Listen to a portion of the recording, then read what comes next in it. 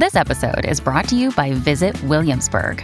In Williamsburg, Virginia, there's never too much of a good thing. Whether you're a foodie, a golfer, a history buff, a shopaholic, an outdoor enthusiast, or a thrill seeker, you'll find what you came for here and more. So ask yourself, what is it you want? Discover Williamsburg and plan your trip at visitwilliamsburg.com. Welcome to the New Books Network. Hello, and welcome to New Books and Religion on the New Books Network. My name is Diana Dehanova, and I will be your host today. I'm speaking today with Thomas Arentzen, Ashley Purpura, and Aristotle Papanicolaou, who are the editors of Orthodox Tradition and Human Sexuality, which was published in 2022 by Fordham Press. Dr. Thomas Arentzen is a researcher in the Department of Linguistics and Philology at the University of Uppsala.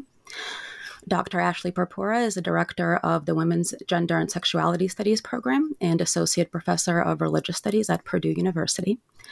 And Dr. Aristotle Papanicolaou is professor of theology and Archbishop Demetrius Chair in Orthodox Theology and Culture and co-director of the Orthodox Christian Studies Center at Fordham University. I'd like to welcome you all to the program and thank you so much for joining me today. Thank you so much for having us. Thank you.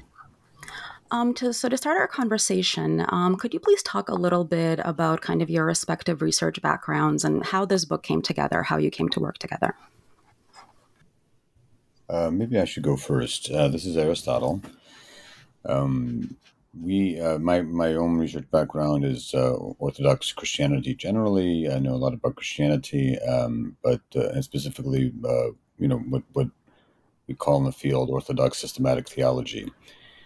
And the way this came together is the Orthodox Church is the Orthodox world is a small world, and it's usually scholars get to know each other. So we found our way of getting to know each other. I mean, Ashley came to Fordham University to study as a PhD, and Thomas and I connected together with Ashley through something called the Oslo Coalition on Freedom of Religion and/or Belief.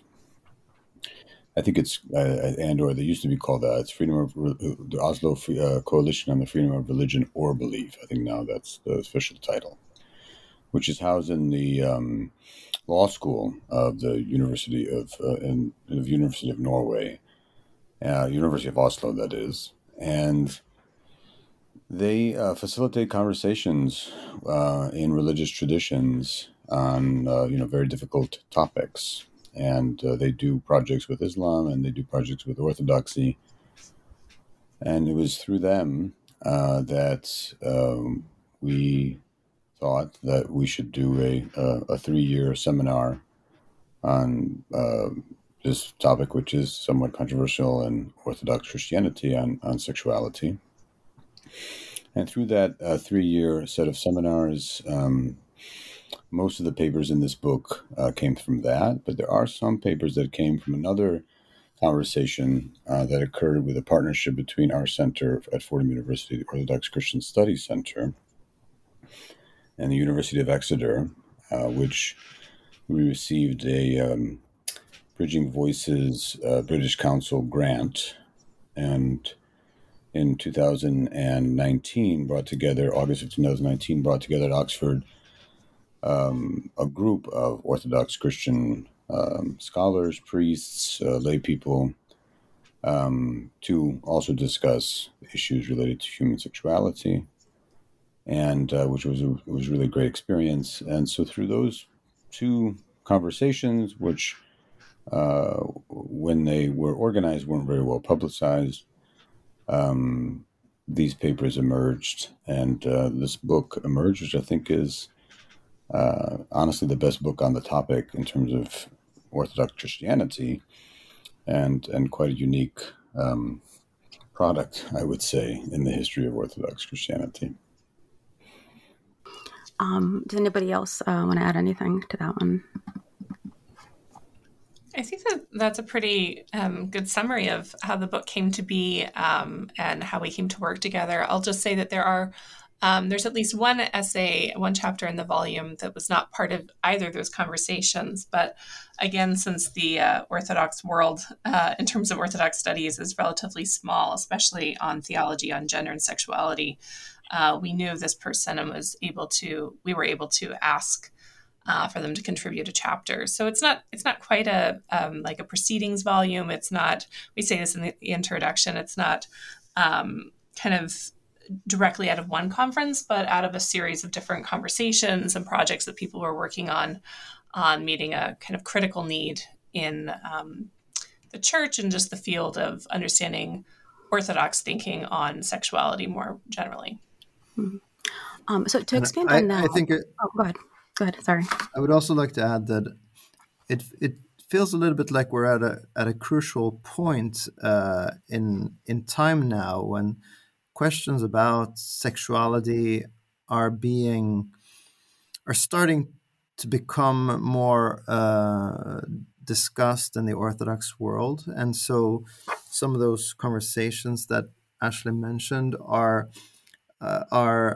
sort of happening in various places at the same time, and so this book, in a way, tries to pull out some of the energy from all those conversations that have been going on, and since this topic is so in a way new, at least as a topic for open conversation, the book also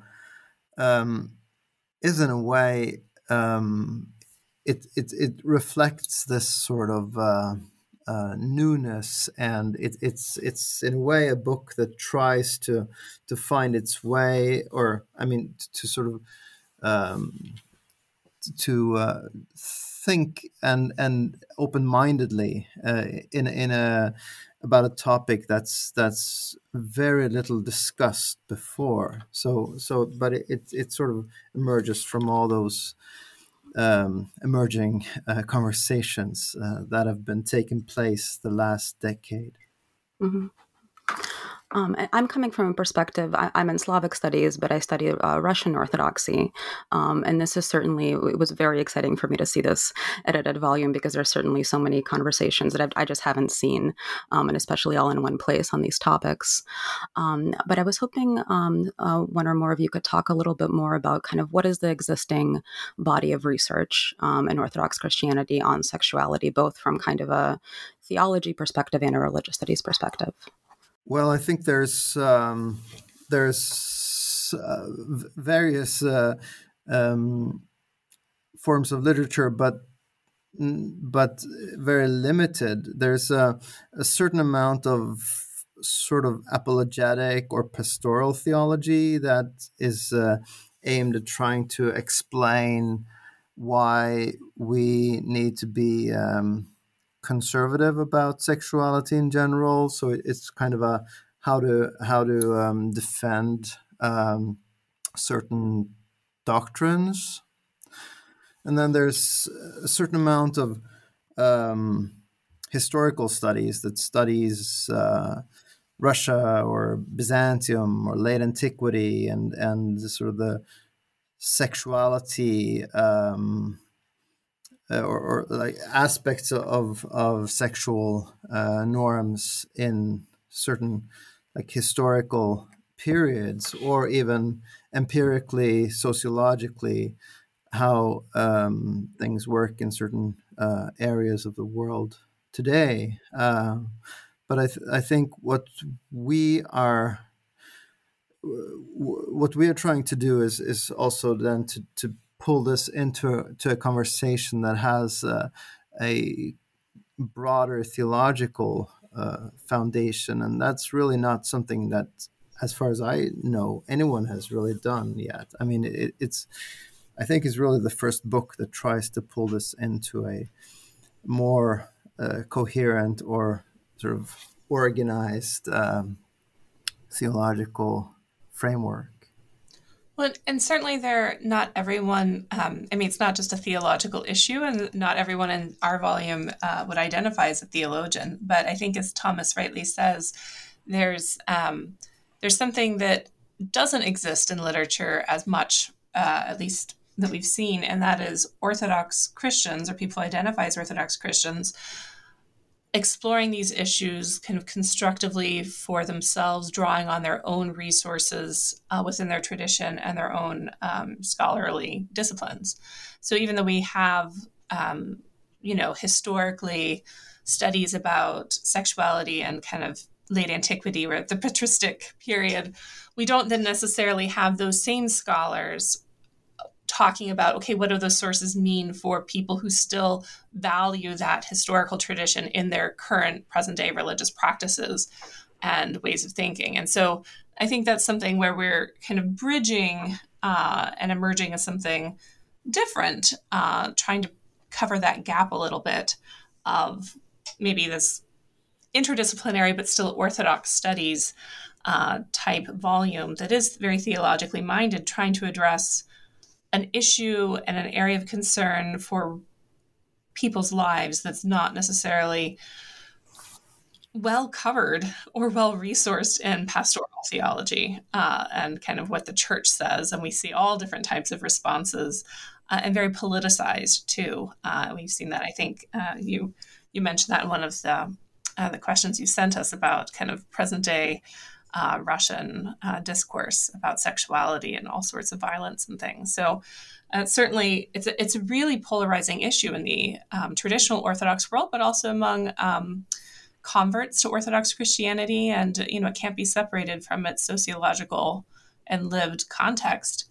But yet, as Thomas and I point out in the introduction, sexuality is not something new, even though the words and ways we understand it might be. It's not something that just emerges in the contemporary period.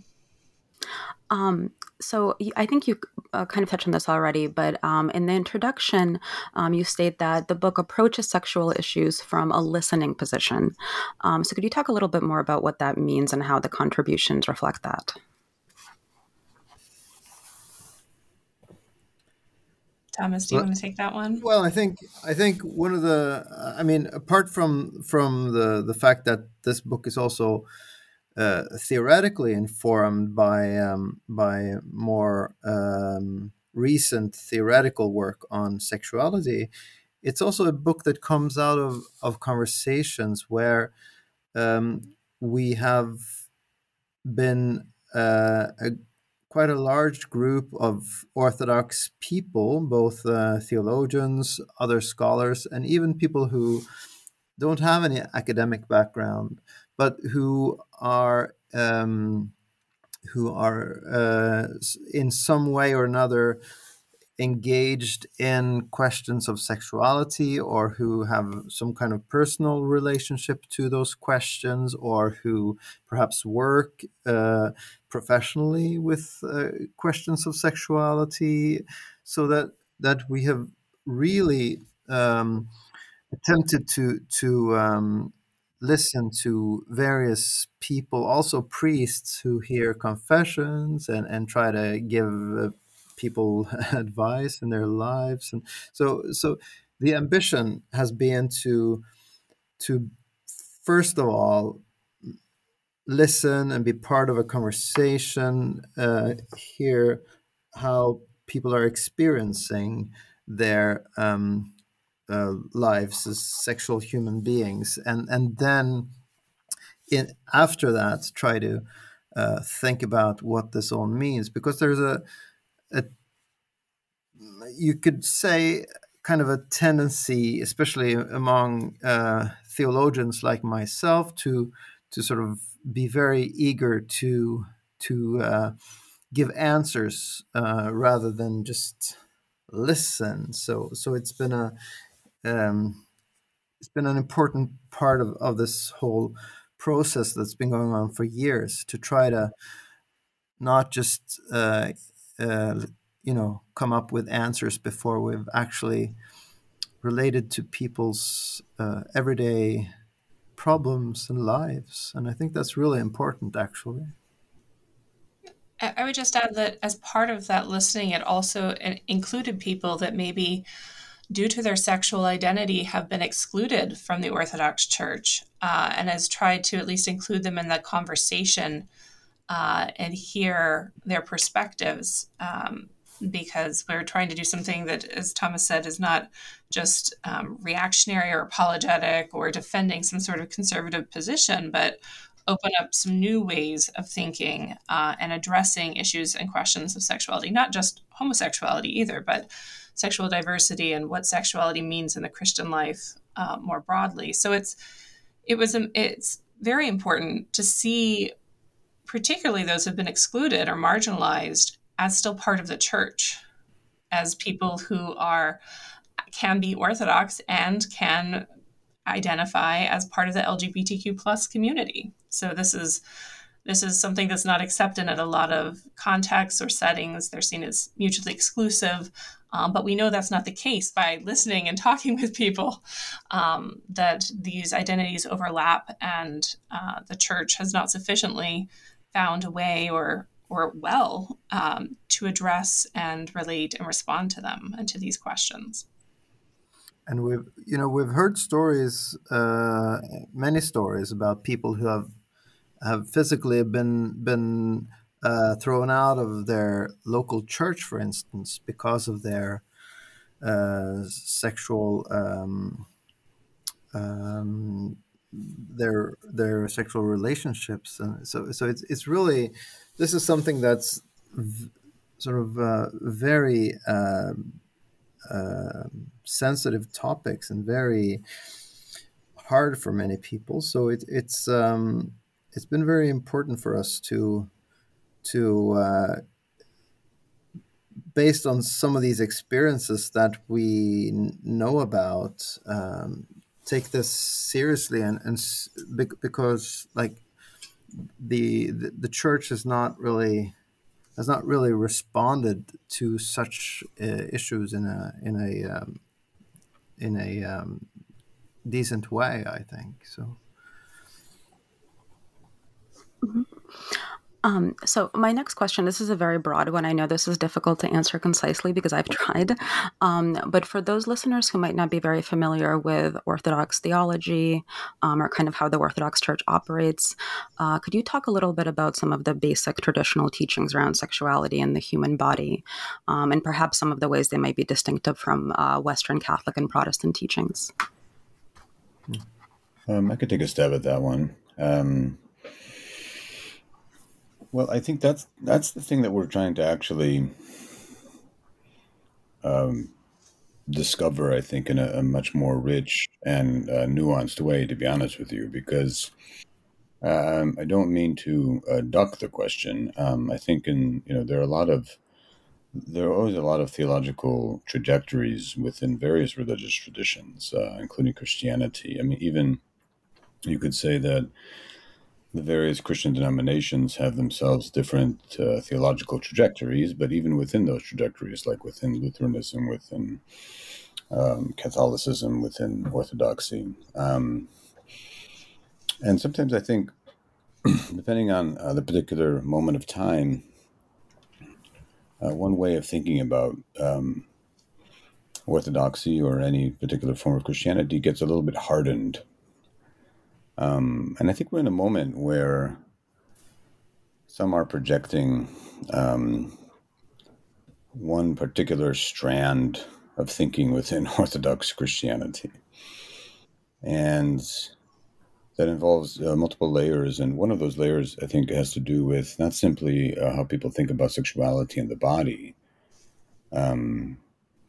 but also what can or can't be talked about within the tradition.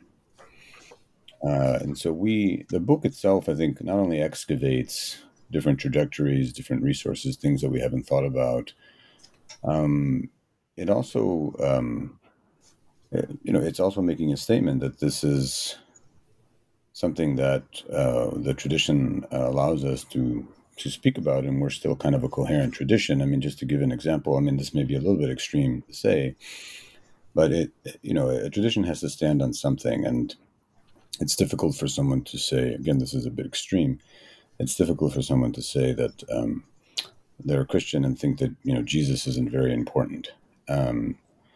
So in terms of Orthodox Christianity, there's a lot of constitutive parts, and there are certain non-negotiable parts. And I think that's really at the heart of the debate. What is it that we should say? What is it that the tradition should say about sexuality and the body? And especially in light of the Orthodox notion that all Orthodox really accept, is that the plan of creation was for what we call deification. I mean, how does that make a difference in terms of how we think about these things? So I think that this is, I guess, a basic way to answer your question is, when it comes to issues of gender and sexuality and the body, I think we're living in a moment that certain questions are allowed to be asked that were never asked in the past, and didn't even form a certain kind of frame of, it wasn't even within the frame of, it wasn't even within the horizon of possibility, let's say. And, we're somewhat called to answer these kinds of questions in many ways, just like the first early Christian followers were declaring Jesus, the crucified one, to be the Savior. There were many who asked a lot of questions about that and didn't really wanted some answers. And so I think there are certain kinds of questions that have been circulating over the past few hundred years, and especially over the last few decades. And this book is a way to go back into our tradition and see, what's up?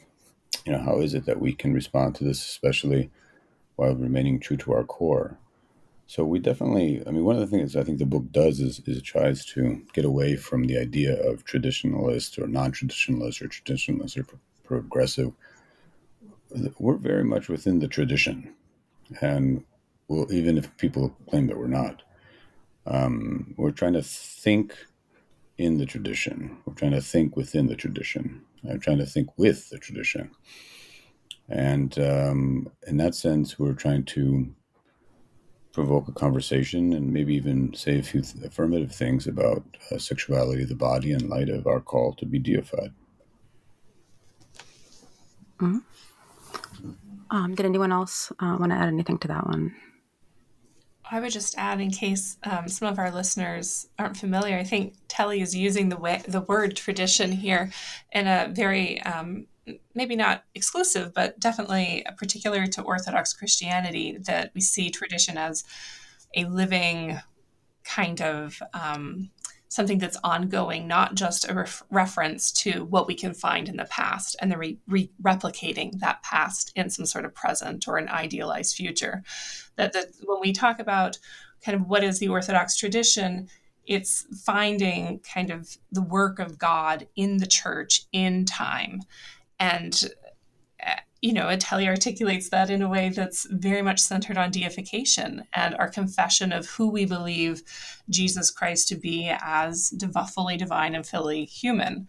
And I think that centers most of the contributors probably in this book, see that as a way of articulating and then navigating how do we use these sources that might be historical, theological, liturgical, scriptural. How do we use all this, the lives of saints, mystics, spiritual teachings? How do we use all these types of different sources, iconography that we have from the past to now think about what that means? How do we understand God in the present and what God wants for us in the present, in the future, and for the church?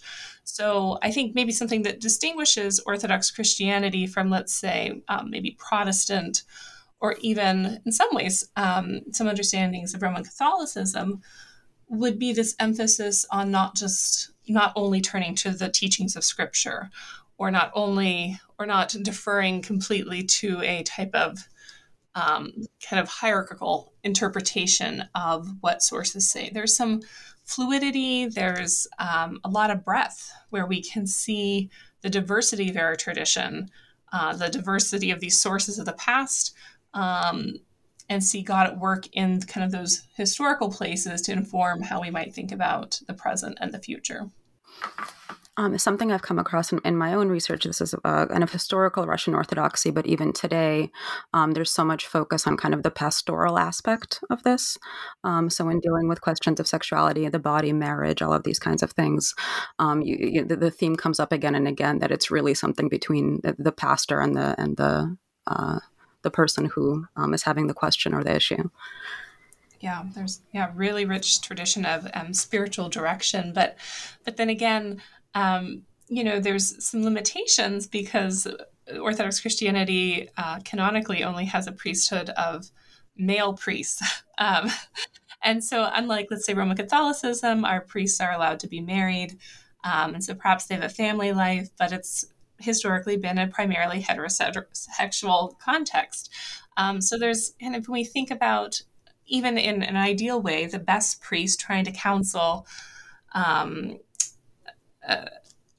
parishioner or a spiritual father or maybe a spiritual mother, but not, ordained, I guess, trying to counsel someone on these issues, their experience are sometimes limited, different, or in a monastic, and therefore, at least a theory, celibate context. And so it's, even though the pastoral gives us a lot of individuality, right? That this ideal teaching of the church can then be tailored down to something that's manageable and spiritually beneficial to an individual. There's also a concerning power dynamic that's very much dependent on the person giving the counsel. What kind of authority do they have, and what are their views on this? So I think it can both be a blessing and perhaps also a challenge to have that type of practice rich in our Orthodox heritage. And in relation to what Ashley is saying, one of the challenges or ambitions for us with the book, I think, is to bring some of these conversations out in the open, because it's really a conversation that has not happened openly hardly at all, but mostly in those kinds of one-to-one conversations, which are obviously very useful in certain senses, but then also we need also to have a more sort of overarching conversation in a broader theological or scholarly context where we could discuss the principle of this in a more nuanced sense. So the book, in a way, is a first attempt to create an open arena for this kind of conversation in the public space. And I would say that I do think, I don't think anybody's under the illusion that what's called church teaching, and I think the way the Orthodox articulate church teaching is also different from, especially the Roman Catholic sense, in terms of an official magisterium, and even various forms of Protestant denominations. I mean, recently now we're all hearing about the Southern Baptist Convention, now an official convention, trying to decide or come to a decision of no longer allowing female pastors. We our history is a little bit more complex in that regard, and a lot of it has to do with the fact that most of the Orthodox Church was under the Ottoman Empire after the Byzantine Empire collapsed for at least 400 to 500 years, and also much of the Orthodox world was under the communists for decades. So there's the whole idea of what is teaching, and there isn't really no denying that. Obviously, for centuries, it was thought that certain ways of thinking about gender and human sexuality were somewhat reified within the broader church, both in practice and in thought.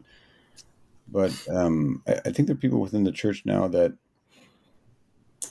aren't necessarily expecting the institutional church to issue proclamations of change, but really wanting their communities to listen as it says in the introduction, just to really listen, to hear different experiences, different ways of thinking, even articulate different what they think should be different values. I mean, I was recently reached out by someone who basically said, within their own Orthodox parish, they were told that because of their values that they don't belong within the Orthodox Church. And then this person switched to another parish and, basically said that things went from bad to worse, and was really looking for a community of Orthodox Christians that also somewhat, where their values somewhat align with theirs, and they don't realize, or they're not made to feel that they're outside of the church. And of course I sent, there's many different kinds of resources. I think our center is one, this book is one. There's a wonderful organization called Axia, a network of Orthodox women. And there's a St. Phoebe Center for the ordination of deaconesses, and other places where that kind of community, I think, exists. So I think one of the values of this book is that it signals to people that there are people willing to listen and willing to take a stand, that this is a conversation that should and could be had. And I hope it accomplishes that.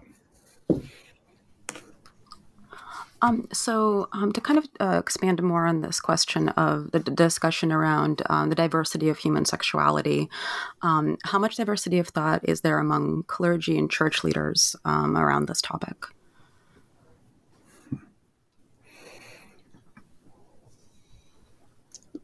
That's difficult to gauge, and maybe Ashley and Thomas might have a European or an international perspective. It's difficult to gauge. I think even for clergy, I think there might be people who I know for a fact that there are priests who want to have a different stance, but then it's difficult for them to navigate the various complexities of that. There are some parishes, as in the Roman Catholic world, there are some parishes that are just simply sort of friendlier or more open, and people know where those parishes are. I would say the general vibe, though, within the Orthodox world is to be on the more conservative side of the culture war. That's what I would say. Definitely institutionally, those seem to be the messages, with the exception of, let's say, the Greek Orthodox diocese, or the situation in Finland, where the Orthodox is a small minority, but it's still a present one. And we have the forward from the former metropolitan of Helsinki there. So it's difficult to gauge. I think the vibe is a little bit more on the conservative side of the cultural wars, but I do think there are many who would like to see a different kind of conversation happen. But it's difficult for them to navigate how to move in that direction. Yeah, I would agree with Telly that it's very hard to navigate, how to kind of assess that. But I would think, for at least at the parish level, for many priests, it's maybe a more immediate concern, because they encounter people who disclose these things, talk about their maybe struggle or their identity, and they don't always have clear instructions on how to proceed. So, or, what kind of guidance to give. So it is kind of, some churches are maybe more open, more accepting. Maybe the parish itself isn't, but the priest is. There's I think a whole range of ways that this has been handled somewhat pastorally, which can both, allow for greater latitude, but then also can cause whole parishes or whole sections of, the country or whole diocese to be kind of closed off and less accepting. So there's, I think among the laity, we see that also reflected, that there's people are this is very personal. It's very sensitive. It's very close to their identities, their families, their friends, themselves. And so it's very polarizing, and there is diversity around it, but perhaps it's not open, right? So there's not as much capacity within the Orthodox Church, at least before these conversations in this book took place, to really say, we reject the assertion there's only one way to view sexuality within Orthodox Christianity. And I think one of the things this book does is takes a stand and says, look, tradition doesn't have a uniform singular view of addressing this. If anything, it has not addressed it at all or intentionally in ways that we can just regurgitate in the present. So there's still, I think, as Tally mentioned, there's room to develop new thinking around these issues and hopefully do so in a more inclusive and compassionate way. And just to add to that, I mean, we have had a number of priests and other clergy who have, in various ways, come to us and thanked us for this book because they have felt that it's been so important that finally someone is speaking publicly about some of these issues. So I think there's really a great number of clergy who feel that it's a challenge not to be able to speak publicly about these issues, but it's something that's so controversial that it's really hard for people to talk about. And we've had bishops' conferences in the United States coming out with very conservative statements. We've had some in Europe with less conservative statements, but there's also been other examples. But I think the main problem for sexuality in the Orthodox world is that it's really a question that's been utilized by kind of a populist politics. It's I mean the questions around pride parades and how these are received is so it's so polarizing, and it's such a symbolic thing that you don't really, for certain people, you don't really need it. It doesn't really matter what you believe regarding God or Christ or the Theotokos or something like that, but whether you are for or against pride parades is the sort of the one question that really puts you on the right or the left side, or the right or the wrong side rather. So it's a question that's really been sort of hijacked by a certain politicizing discourse, and that's not very helpful for all those people who include or all of us who are somehow sexual human beings. I think we have an interview on this network with Sarah Riccardi-Swartz, who does some really fascinating research on how American converts to Orthodoxy, this kind of conversion has been used more as a sort of signal of identity politics in this conservative direction. So I'd like to go back for a minute to this really fascinating foreword to the edited volume by the Metropolitan of Helsinki about the response of the Orthodox Church of Finland to the legalization of same-sex civil marriages.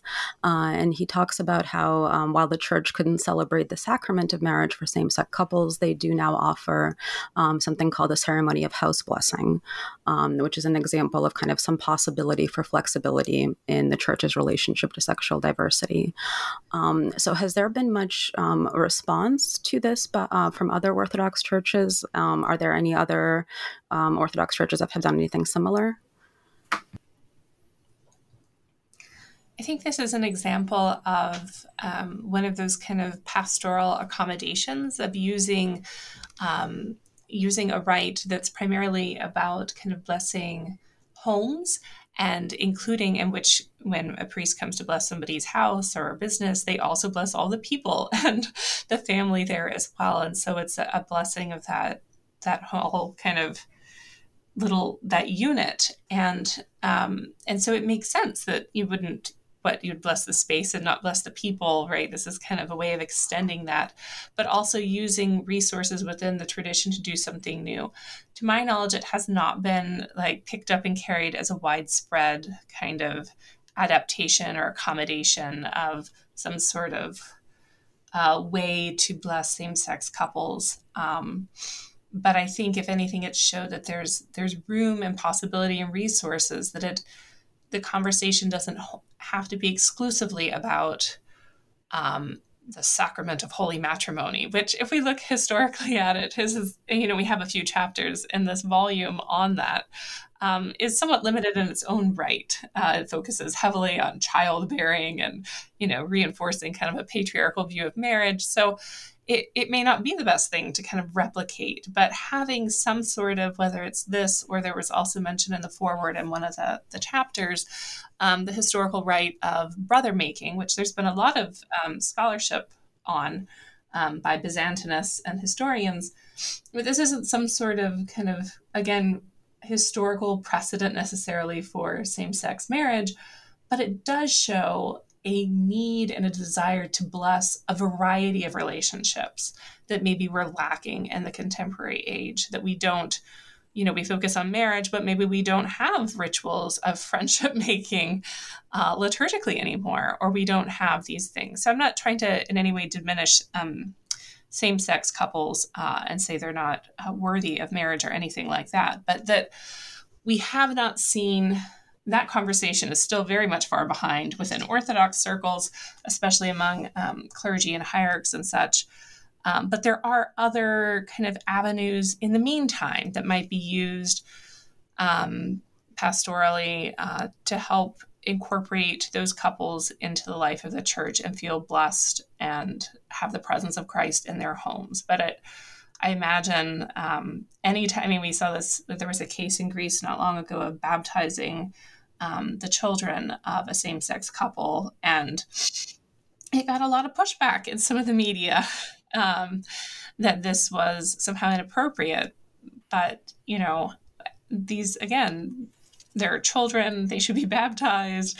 There's some of this people who are not necessarily, their marriages are not recognized within Orthodoxy, whether they be same-sex or heterosexual couples, are already in the church. And so some of what is happening is there's no kind of official policy, and sometimes that results in controversy, but sometimes the controversy helps us think about, why are we reacting that way, right? Why is someone upset about that? What is the theology behind that? What should the proper and most kind of Christologically consistent theological response be instead? So, I don't know how widespread the policies would be around the world. I don't think there's anything kind of formal other than a more conservative view about marriage, but there's certainly ways where it's been kind of economically accommodated and incorporated through various other types of blessings. Actually, could you mention what you mean when you say economically? Oh, so within Orthodox kind of canon law, there's these two terms that we sometimes use about the strict sense of the rule or the strict sense of the teaching from the Orthodox canonical tradition of teachings, kind of rules or laws that govern religious and pastoral life. And then, as you mentioned earlier, and most of this is mediated through pastoral counsel, through people talking with their priests or their bishops or some sort of spiritual advisor. And so there's this kind of rule, and then there's the economia, the I don't want to say the watering down, but the adaptation of that rule to the particular spiritual circumstances of the individual. And so we see, that has its own kind of tradition within Orthodoxy. And so I think these types of, there's no rule or set right for same-sex marriage within Orthodoxy, but maybe there's ways of this kind of economic, this type of adaptation of existing teachings and theology that could be used to support the spiritual life of those types of families. No, so this book has been out, I think, a little under a year, so I don't know how much of sense of this you have yet. But to what extent have Orthodox clergy or laity engaged with it since its publication?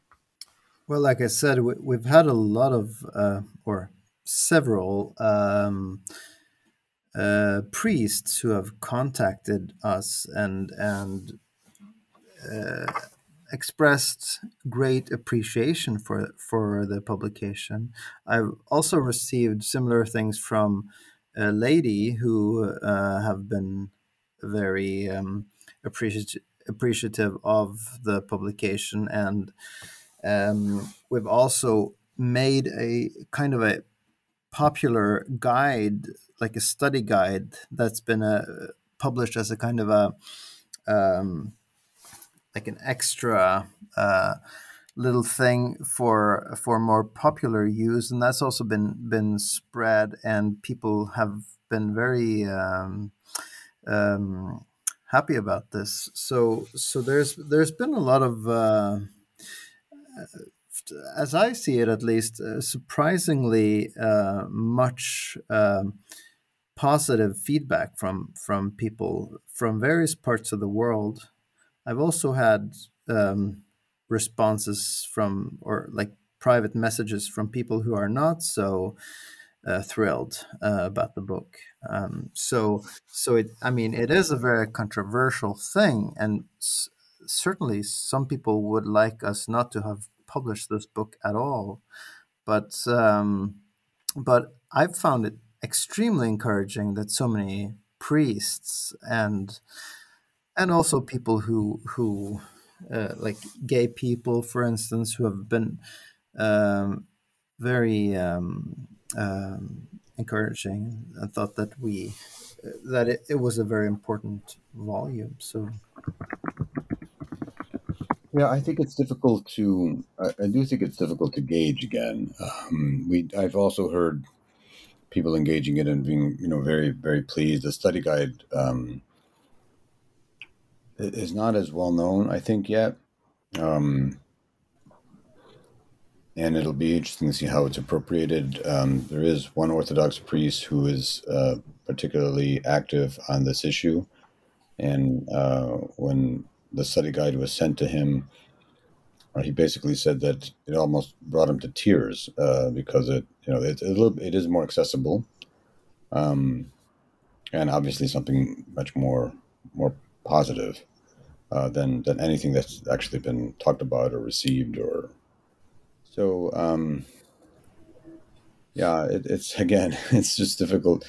I mean, the short answer is this. I mean, for those priests, clergy, pastoral ministers who are inclined, one way or the other, just to simply be open to a different kind of conversation or a different way of ministering, I think this book will be very much welcome. For those who see it as part of a red line issue that ultimately is part of the culture wars and sort of the Orthodox identity lives or dies on a particular articulation on this issue, then, this book will, and the study guide itself will be criticized, ignored, or, condemned. So I think my last question we kind of mostly touched upon, but is there anything anyone would like to add kind of on the topic of where this conversation might go in coming years and how current events might influence it?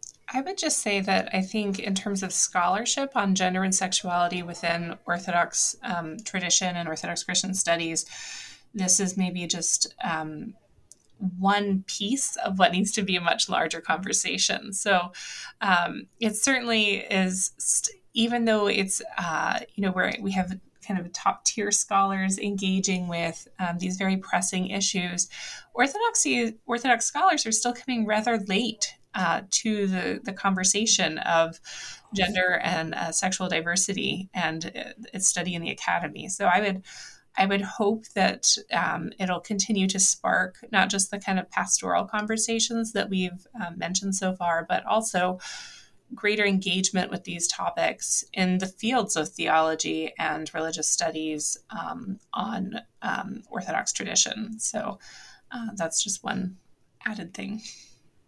I very much agree with Ashley, and I think one of the things that we experienced in these conversations in the Oslo Coalition, for instance, that we've all been part of, is this sense among many scholars and people who belong to the Orthodox Church, is this sense that, wow, for once we can now speak openly about these issues that have been so little spoken about in past centuries, and it seems to me that we're only now beginning to speak about something that will in the coming decades become a large issue with a lot more conversation and much more openness, because this is something that clearly many people feel the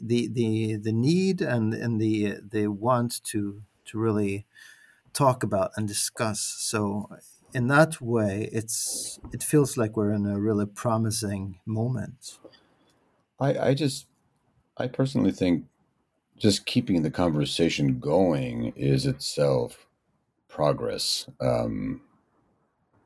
because there's so many who just want to stop it. And so if this book can just keep it going, again, I'll reiterate, at least this is my own personal view, is that I'm under no illusion that any institutional church is going to, issue some declaration of change, although there have been minor promising articulations from the Orthodox Church in Finland, but even from Orthodox bishops in Germany, and I think that letter is referenced. I mean, in the book itself, who issued a letter that was enormously pastoral and balanced, and so I just hope it